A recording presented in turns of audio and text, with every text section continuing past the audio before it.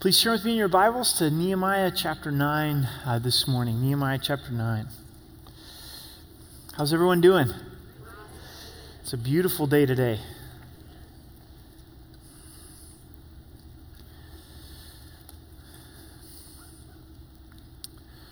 Let's pray together. Father, we give you glory. We give you thanks. Thanks for being our dad, and that your mercies are new this morning. Thank you for your promise to restore our souls, to renew us. We pray for that refreshment in our lives. We thank you and praise you in Jesus' name. Amen. On Friday, we drove down as a family to Canyon City and did Skyline Drive. Anybody done Skyline Drive? Well, at least Google it, because you could lose your life doing Skyline Drive. It's like cliffs both sides, but it's beautiful. And after we did the drive, then we drove into Florence, just outside of Canyon City, checked out some antique stores, went into a salvage store. And this one particular salvage store, they're into old doors, reclaimed wood. And the lady that owns the shop was meticulously going through doorknobs, door hardware, those old keys, and renewing them, restoring them, reestablishing them, and selling them. And that really got my attention, because that's the work that God does in our lives. You know, so many people would just toss those door handles aside, but she saw the investment in those, and how much more so that God loves us and cares for us, where he will renew and he will reestablish and he will grow us in him. This section of the book of Nehemiah is really exciting, because God has rebuilt the wall, but now he's rebuilding the people. They had a hunger for God's word. There was an outcry saying, Ezra, would you come and teach us the word of God? And through that came conviction, a weeping over their sin, and God's message was, this is a time of rejoicing, not a time of weeping. They celebrated the Feast of Tabernacles, and right after the Feast of Tabernacles, they move into this prayer. And in this prayer, we see God renewing them. And there's three ways we're going to look at the way that God renews us. He renews us through confession, through worship, and remembrance. Now, on the 24th day of this month, the children of Israel were assembled with fasting, with sackcloth, and with dust on their heads. The Feast of Tabernacles ended on the 22nd day. There's one day off, and then they're right back in it on the 24th day. And their hearts are broken over their sin. And they express it outwardly through fasting, through sackcloth, and through dust on their heads. They're grieving and mourning over their spiritual condition. Then those of the Israelite lineage separated themselves from all foreigners, and they stood and they confessed their sin and their iniquities of their fathers. There would be non-Israelites that joined the Israelites at different points and different periods, and some of those foreigners would have false gods. So them separating themselves from their foreigners shows that they want to be completely set apart from the Lord, not giving in to the influences of the world. And then they begin to confess their sin. Not only their sin, but the sin of their fathers. And we're renewed through confession. Confession is to agree with God. Lord, I'm wrong. I've sinned here. Not to be in a place where we're defensive or we're blaming others. Adam and Eve, when they first sinned and God confronted them, they played the blame game, didn't they? Eve, she blamed the serpent. Adam blamed the woman that you gave me, blamed Eve and God. And we oftentimes want to blame others for our sin, but great renewal, great restoration, and being reestablished happens when, instead of being defensive or blaming others, we confess our sin to the Lord. God promises that as we confess our sin, that he's faithful and just to forgive us of our sin and to cleanse us from all unrighteousness. Psalms 32 verse 5, David writes, I acknowledged my sin to you, and my iniquity I have not hidden. I said, I will confess my transgressions to the Lord, and you forgave the iniquity of my sin. David is caught in adultery, in murder, and yet he knows as he confesses his sin to the Lord that God is able to forgive him. The book of James tells us to confess our sins to one another and pray for one another so that we could be healed. confessing before God, opening up to a brother and sister in Christ, saying, would you pray for me? Would you pray with me? In Proverbs 28, verse 13, it says, he who covers his sin will not prosper, but whoever confesses and forsakes them will have mercy. It's a lot of work to cover our sin, isn't it? Trying to make sure that no one finds out, pretending that God doesn't know. But there's great freedom that comes in confessing our sin and bringing it to the light. Is there something that the Holy Spirit is prompting our hearts with this morning to confess our sin to God and receive that refreshment that comes from Him? They're not only confessing their sin, but also the sin of their fathers, of the nation of Israel. Every fourth Wednesday, we're setting aside the Wednesday night service for a night of prayer and worship. This Wednesday will be that night. If you haven't come out, I would encourage you to come. It's a time for us to humble ourselves. We're praying individually, but we want to pray together as a church family. To confess the sin in our lives, in the church as a whole, in our land. Asking that the Lord would heal our land, that He would bring restoration. In verse 3, and they stood up in their place and read from the book of the law of the Lord, their God, from 1/4 of the day, and for another fourth they confessed and worshiped the Lord their God. This is a neat pattern as we spend time in God's Word to respond to it. To respond to it through confessing sin. Lord, I've blown it in this area. But then also to respond in worship. Lord, thanks for your forgiveness. Lord, thanks for your faithfulness in my life. Sometimes we can get to the place where we get tired of confessing sin. We're like, man, I feel like I'm just confessing the same sin over and over again. Why would I continue to bring this before the Lord? Well, why do you take the trash out every week? What if you get tired of taking the trash out? I bet your trash is pretty similar week to week. Probably has a lot of the same stuff in it. Do that for 6 months and you're in a world of hurt. And spiritually, we're in a world of hurt if we stop keeping short accounts before the Lord. In verse 4, we see a group of leaders gathered together in prayer. Then Jeshua, Benaiah, Kadmiel, and a lot of other names. They stood on the stairs of the Levites and crowded out to the Lord with a loud voice to the Lord their God. And the Levites are listed as well. So they're on the stairs with one voice in this prayer before the Lord. Stand up and bless the Lord your God forever and ever. So we're renewed through confession, but we're also renewed through worship. This is a call to worship. They're calling the people, stand up and bless the Lord your God. This is personal. He's your God. He's your Lord. And bless Him forever. And we need that call to worship. We need to be reminded to lift our voices to God. God commands us to sing to Him. Sometimes we go, well, I don't really have a great voice, or I don't like singing. I'll watch someone else singing. And God wants us to sing to Him. There's something that happens in our soul that can't be duplicated when we worship.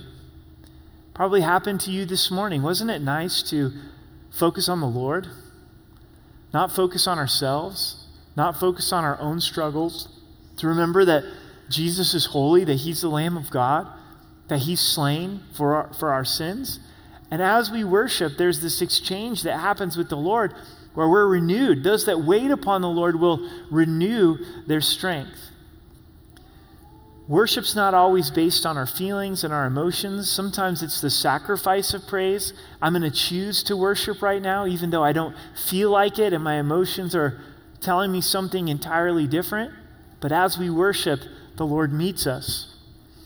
Blessed be your glorious name, which is exalted above all blessing and praise. When we speak of the name of God, it's who God is. It's His character, His nature. Your name is glorious. God, there's none like you in your power, in your holiness, in your love, and your forgiveness. And you are exalted above all praise. There's certain things in Colorado you got to see for yourself. If I showed you a picture of Rocky Mountain National Park on my iPhone, it just doesn't do it justice. You can't get Rocky Mountain National Park perfectly represented in your phone. And all of our praise doesn't even begin to scratch the surface of God's glory. You alone are the Lord. He shares the stage with no one. There's no other gods besides him. You made heaven, the heaven of heavens, with all their hosts. God's creative power. He made the atmosphere, but also the galaxies, the stars. It's estimated in the Milky Way galaxy alone that there's 100,000 million stars. It's a huge number. But they estimate that there's 2 trillion galaxies. It wasn't difficult for God to create these stars. And he actually has named them, called them by name, specifically these stars.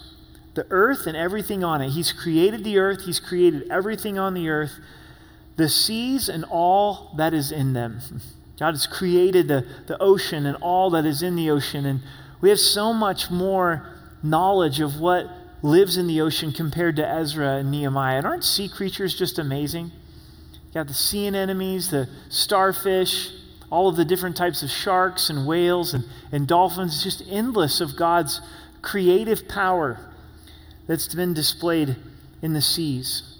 And you preserve them all. This is God's sustaining power.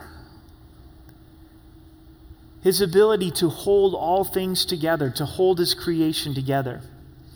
You are the Lord God who chose Abram and brought him out of Ur of the Chaldees and gave him the name Abraham. We shift from renewal from remembrance, or renewal from worship, to renewal through remembrance.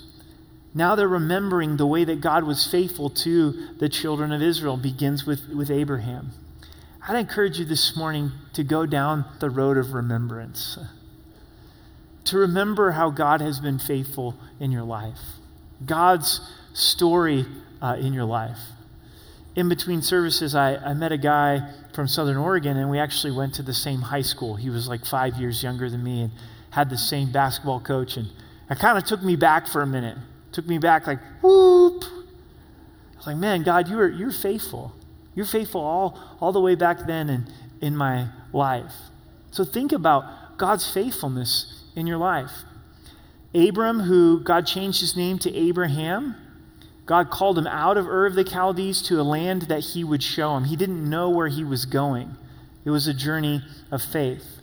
You found his heart faithful before you and made a covenant with him to give the land of the Canaanites, the Hittites, the Amorites, the Perizzites, the Jebusites, and the Outsites. To give it to his descendants. You've performed your words, for you are righteous. God said of Abraham, you have a faithful heart. What was it about Abraham's heart that got God's attention? It was his faith. Not perfect. Abraham was not perfect, but he had faith and he trusted in the promises of God. And God said, I'm going to give you the land of Canaan to your descendants. In verse 9, you saw the affliction of our fathers in Egypt and heard their cry by the Red Sea. The children of Israel were slaves in Egypt, and God heard their cry. And God hears our cry. You showed signs and wonders against Pharaoh, against all of his servants, against all the people of his land, for you knew that they acted proudly against them. So you made a name for yourself as it is this day. Pharaoh hardened his heart, would not let the children of Israel go. Eventually, God confirmed that decision, and he hardened Pharaoh's heart as well. Signs and wonders, the plagues that God put upon Egypt, and God proclaimed a name for himself. He showed himself strong in delivering the children of Israel out of Egypt and out of bondage. You divided the sea before them so that they went through the midst of the sea on the dry land. When God does things, he does them in an amazing fashion. They get to walk across the Red Sea on dry land. The Red Sea's in front of them. Pharaoh's behind them. God parts the Red Sea. They're not walking in the mud. They're walking on dry ground. God must have just got out of his big holy hair dryer. Right? Like, whoa, this is awesome. Talk about an aquarium experience. As they're walking through the Red Sea and like checking out all of the sea creatures that are there. And their persecutors you threw into the deep as a stone into the mighty waters. Pharaoh decided he and his army would chase the children of Israel into the Red Sea. God collapsed the water upon them and destroyed Pharaoh and his army. Pharaoh is a picture of our sinful nature that we were in bondage to. And through what Christ has done for us, being buried with Christ and risen in newness of life, the old man has been defeated. Our sinful nature has been defeated in our lives. Moreover, you led them by fire, or you led them by day with a cloudy pillar, and by night with a pillar of fire, to give them light on the road which they should travel. We're studying this in detail in the book of Numbers on Wednesday night. We're going through the Bible, Genesis to Revelation. This cloud would lead them. When the cloud would move, they would move. In the Psalms, it tells us that they walked under the cloud. Wouldn't you? Hot wilderness. God provided shade to lead them and to be able to protect them. And then a pillar of fire by night to provide warmth. In order to follow God in this fashion, they had to be patient and flexible. And God leads us through his presence and his peace and his provision, but we've got to be patient and flexible. It's not on our timing. I'm sure there's times where the cloud's moving and they're like, no. I'm not ready to move right now. This isn't a convenient time. And sometimes God leads that way. Like, really? Right now? God's like, yep, right now. Here's the open door. Let's go. But then there's other times where the cloud's just stuck, just hovering in the same place. And we're waiting and saying, man, there's no provision to move forward. There's no peace to move forward. So it requires patience and flexibility. Verse 13, you came down also from Mount Sinai and spoke with them from heaven and gave them just ordinances and true laws, good statutes and commandments. You made known to them your holy Sabbath and commanded them precepts, statutes, and laws by the hand of Moses, your servant. God was gracious to give his commands to him, to give the feast to them, to give the Sabbath to them.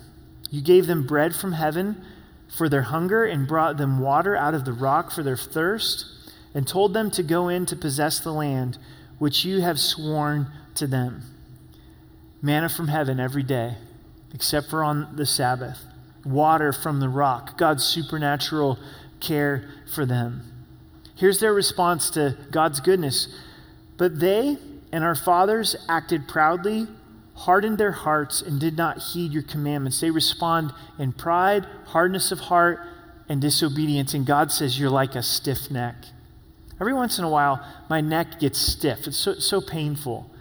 My driving turns to this. All right. It's like, oh, that must be Pastor Eric. He can't look left, right?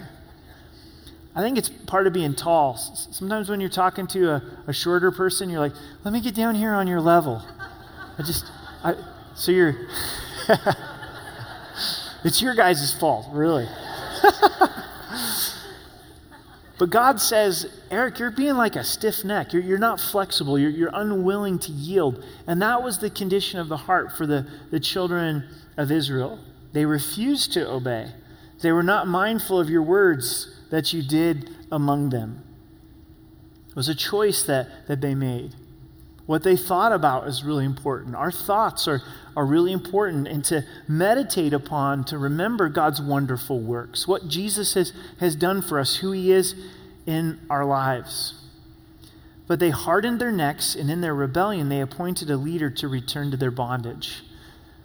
They didn't believe that God could defeat the giants, bring them into the promised land. So they actually appointed a new leader to take them back to Egypt at one point in their journey. But notice God's response. But you are God, ready to pardon, gracious, merciful, slow to anger, abundant in kindness, and did not forsake them. God had every right to say, you guys are into idolatry, you're unthankful, you're rebellious, I'm just going to let you die in the wilderness. But God was ready to forgive. Is this how you picture God, that he's ready to forgive? We know how hard it is to forgive when someone has hurt us or offended us. Oftentimes, we're not ready to forgive, but God is ready. As we confess our sin, as we turn from sin, then he's ready to pardon. He's ready to forgive. He's gracious. through the person and work of Jesus Christ. He doesn't give us the judgment that we deserve, but he lavishes unearned, undeserved, unmerited favor in our lives. God is showing his grace to the children of Israel, and throughout our lives, he's shown us grace. He pursues us with his kindness. His mercy is not giving us the judgment that we deserve. Oftentimes, I think we picture God not in light of who he is. Our Father's abundant in kindness. Abundant in kindness. Not a small amount of kindness, but our Heavenly Father's abundant in kindness. And yes, he will bring judgment, and he will bring wrath to those that reject Christ, but he's slow. He's slow to anger. He's slow to bring that judgment. He doesn't want any to perish, and he chose not to forsake the children of Israel. Even when they made a molded calf for themselves and said, "This is your God that brought you up out of Egypt and worked great provocations." How frustrating. They're giving glory to an idol that they've crafted with their own hands for something that God had done. But yet God, in your manifold mercies, you did not forsake them in the wilderness.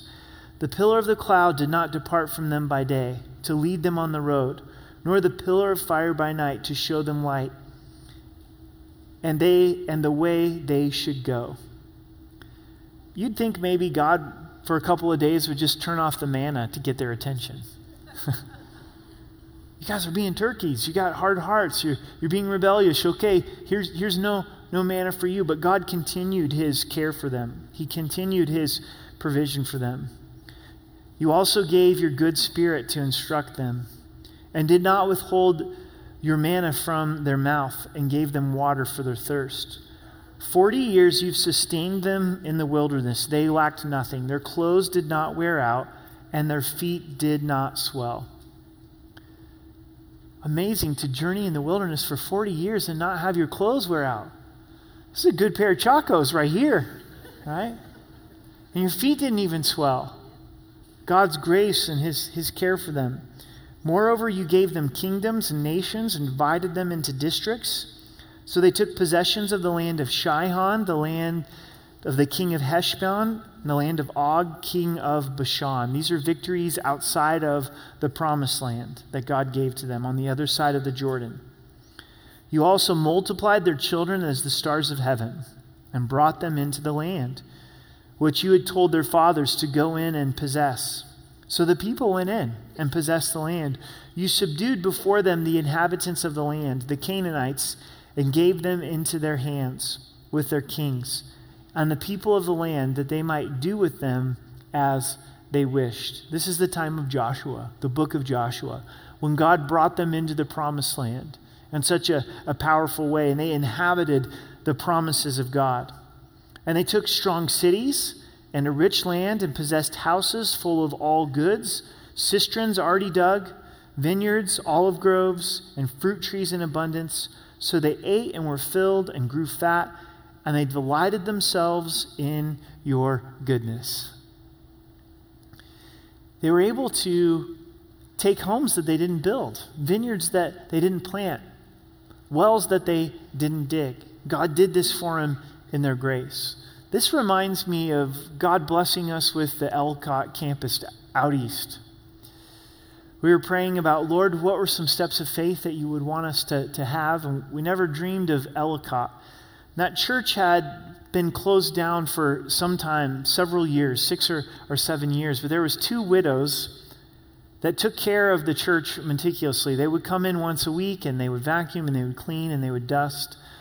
To where when we checked out the church, it literally looked like the rapture had happened like in 1994.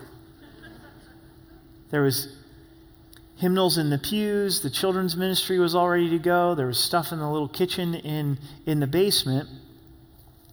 And they had a heart to see a church come in and use this building for God's glory. Kept the asking price really high so that when private individuals came in, they'd be discouraged to buy the property. And so they sold the building to the church for $100,000. We were able to pay in cash, no mortgage on that facility. Then they went and gave that $100,000 to missions. They wanted some money to be able to give to missions. But there were families that labored out there to build that building. We didn't labor to build that building. We're just able to walk in and use it. There's about 100 adults that are coming, 30 to 40 kids that come every Sunday, 15 to 20 teens. Right now there's 6 ladies out there that are expecting. So the nursery's growing and exploding. The nursery is really small. So we're looking to renovate it and make it, more inviting to infants. When we went to closing on that campus, the widow that was doing the signing said, I haven't told you this yet, but the church has really good water rights. The well is down into the aquifer. They don't allow you to drill wells that deep anymore. The most valuable thing to that 3 acres is the water rights. If she had made that known, that property would have sold a long time ago. The church has endless access to water for free because of the water rights. And that's something that God has given to us. I guess there's something out there in the water resulting in the pregnancies. I don't know. But it's such a blessing to see God work and to pour out living water. We didn't labor for it. It was just God's grace that he blessed us with. And that's what God did for the children of Israel in a much greater way. But notice their response. Nevertheless, they were disobedient and rebelled against you and cast your law behind their backs and killed your prophets who testified against them to turn them to yourself, and they worked great provocations. God desires to reach us with his kindness, with his goodness. But that wasn't the case for the children of Israel. They continued to walk in rebellion. Therefore, you delivered them into the hand of their enemies who oppressed them. And in the time of their trouble, when they cried out to you, you heard from heaven, and according to your abundant mercies, you gave them deliverers who saved them from the hand of their enemies, the time of the judges. They would turn from God. God would allow them to be taken by other nations that would put them under oppression. Eventually, the pain became great enough where they'd cry out to the Lord, and God was gracious to raise up deliverers. But after they had rest, notice that, they again did evil before the Lord. Therefore, you left them in the hand of their enemies, so that they had dominion over them. Yet, when they returned and cried out to you, you heard from heaven, and many times you delivered them according to your mercies, and testified against them that you might bring them back to your law. Yet they acted proudly and did not heed your commandments, but sinned against your judgments, which if a man does, he shall live by them. And they shrugged their shoulders, stiffened their necks, and would not hear.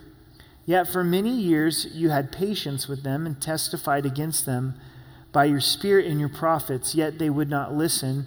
Therefore, you gave them into the hand of the people of the lands. So this is the time of the kings and the chronicles and the prophets. Leading up to them going into captivity, God warned them, if you continue in this path, you're going to be taken out of the land.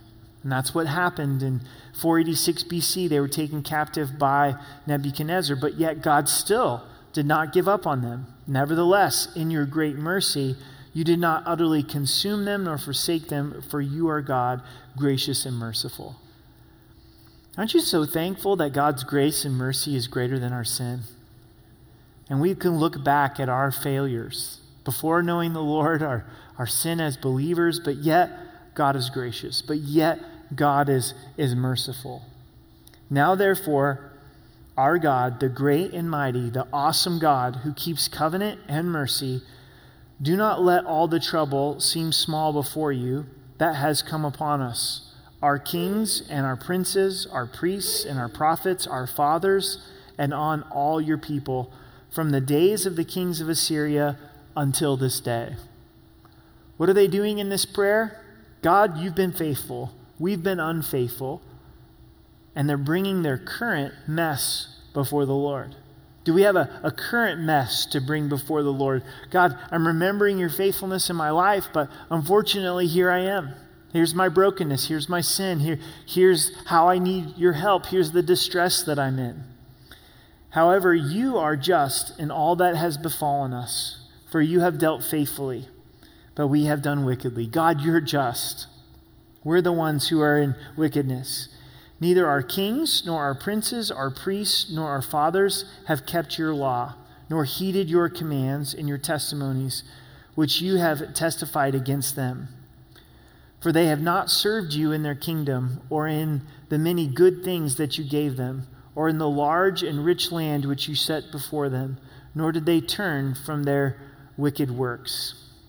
Here we are, servants today, and the land that you gave to our fathers to eat its fruit and its bounty. Here we are, servants in it. So God, by your grace, you brought us back into the land, and we're enjoying the fruit of the land again. And it yields much increase to the kings. You have set over us because of our sins. Also, they have dominion over our bodies and our cattle at their pleasure, and we are in great distress. So even though they're in the land, they still have those ruling over them, and they're in great distress. And because of all of this, we make a covenant and write our leaders, our Levites, and our priests seal it. And we'll study this next week as we look at their rededication to the Lord. Reflecting on God's mercy and grace and goodness and kindness led them to a place of saying, God, we want to be dedicated afresh to you. What are you looking to for renewal in your life? We're going to look to something, to someone for a renewal, and is it the Lord? I think that we're probably all under more stress than we even realize. I was talking with a friend a few weeks ago, and he was expressing how stressful this last year has been, just he and his wife having to make so many more decisions for their family and for their kids. You've probably had to face more decisions in this last year than you would normally make in 4 or 5 years. There's challenges in our country that are taking place. There's tension that's there. Everything has taken place and is taking place with the pandemic. There's stress. There's a need for renewal.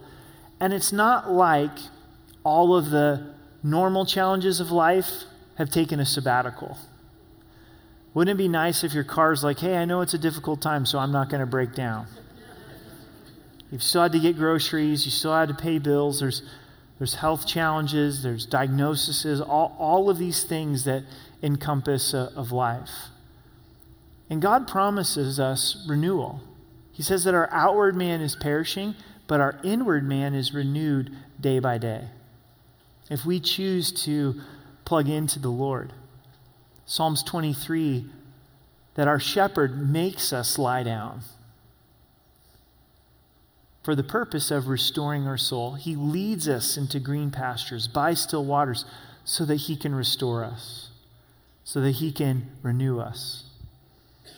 Picture the lady in Florence, Colorado, cleaning, scrubbing, spending all of this time on an old door handle so she can sell it for $10. Hours of work to get her $10 for that door handle. She sees some value in that material. How much more so does God love you and desire to restore your soul? Have you been looking to your families to try to renew you? Ultimately, they can't.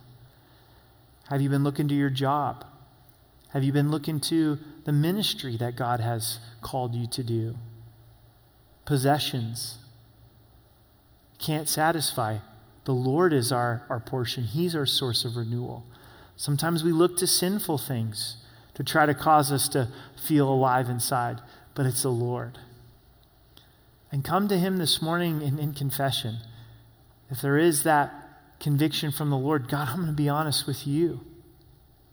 Come before him in worship, even in this last song, and worship the Lord. Worship doesn't have to stop when the service is done. Instead of being on that treadmill of complaining, we can choose one of thanksgiving. Take some time today in remembrance. God, you were faithful here. You were faithful here. Oh, I remember my unfaithfulness, but God, you were faithful. And allow the Lord to renew you. I believe that God is doing this work in our lives. He's renewing us. There's something happening spiritually that's really exciting. I don't know if you've noticed, but our worship times are deeper. They're richer. They're more meaningful. We're expressing our love to God in a different way. as a church family. I'm watching God wake up his church, and it's beautiful. It's difficult times that we're in, but I wonder 5 years from now, if the rapture of the church hasn't happened, if we're going to look back and go, man, God, you used that difficult time in our country and throughout the world to bring us closer to you and renew us. There's a tremendous spiritual renewal that's happening in the nation of Israel, and I think there's a renewal that's happening in our lives as well. We're seeing the importance of a relationship with God. We're seeing the importance of truth. We're seeing the importance of being in relationship with one another. We're seeing the importance of having a heart for lost souls. And so God is doing that work of renewal. Would you stand with me and let's pray together?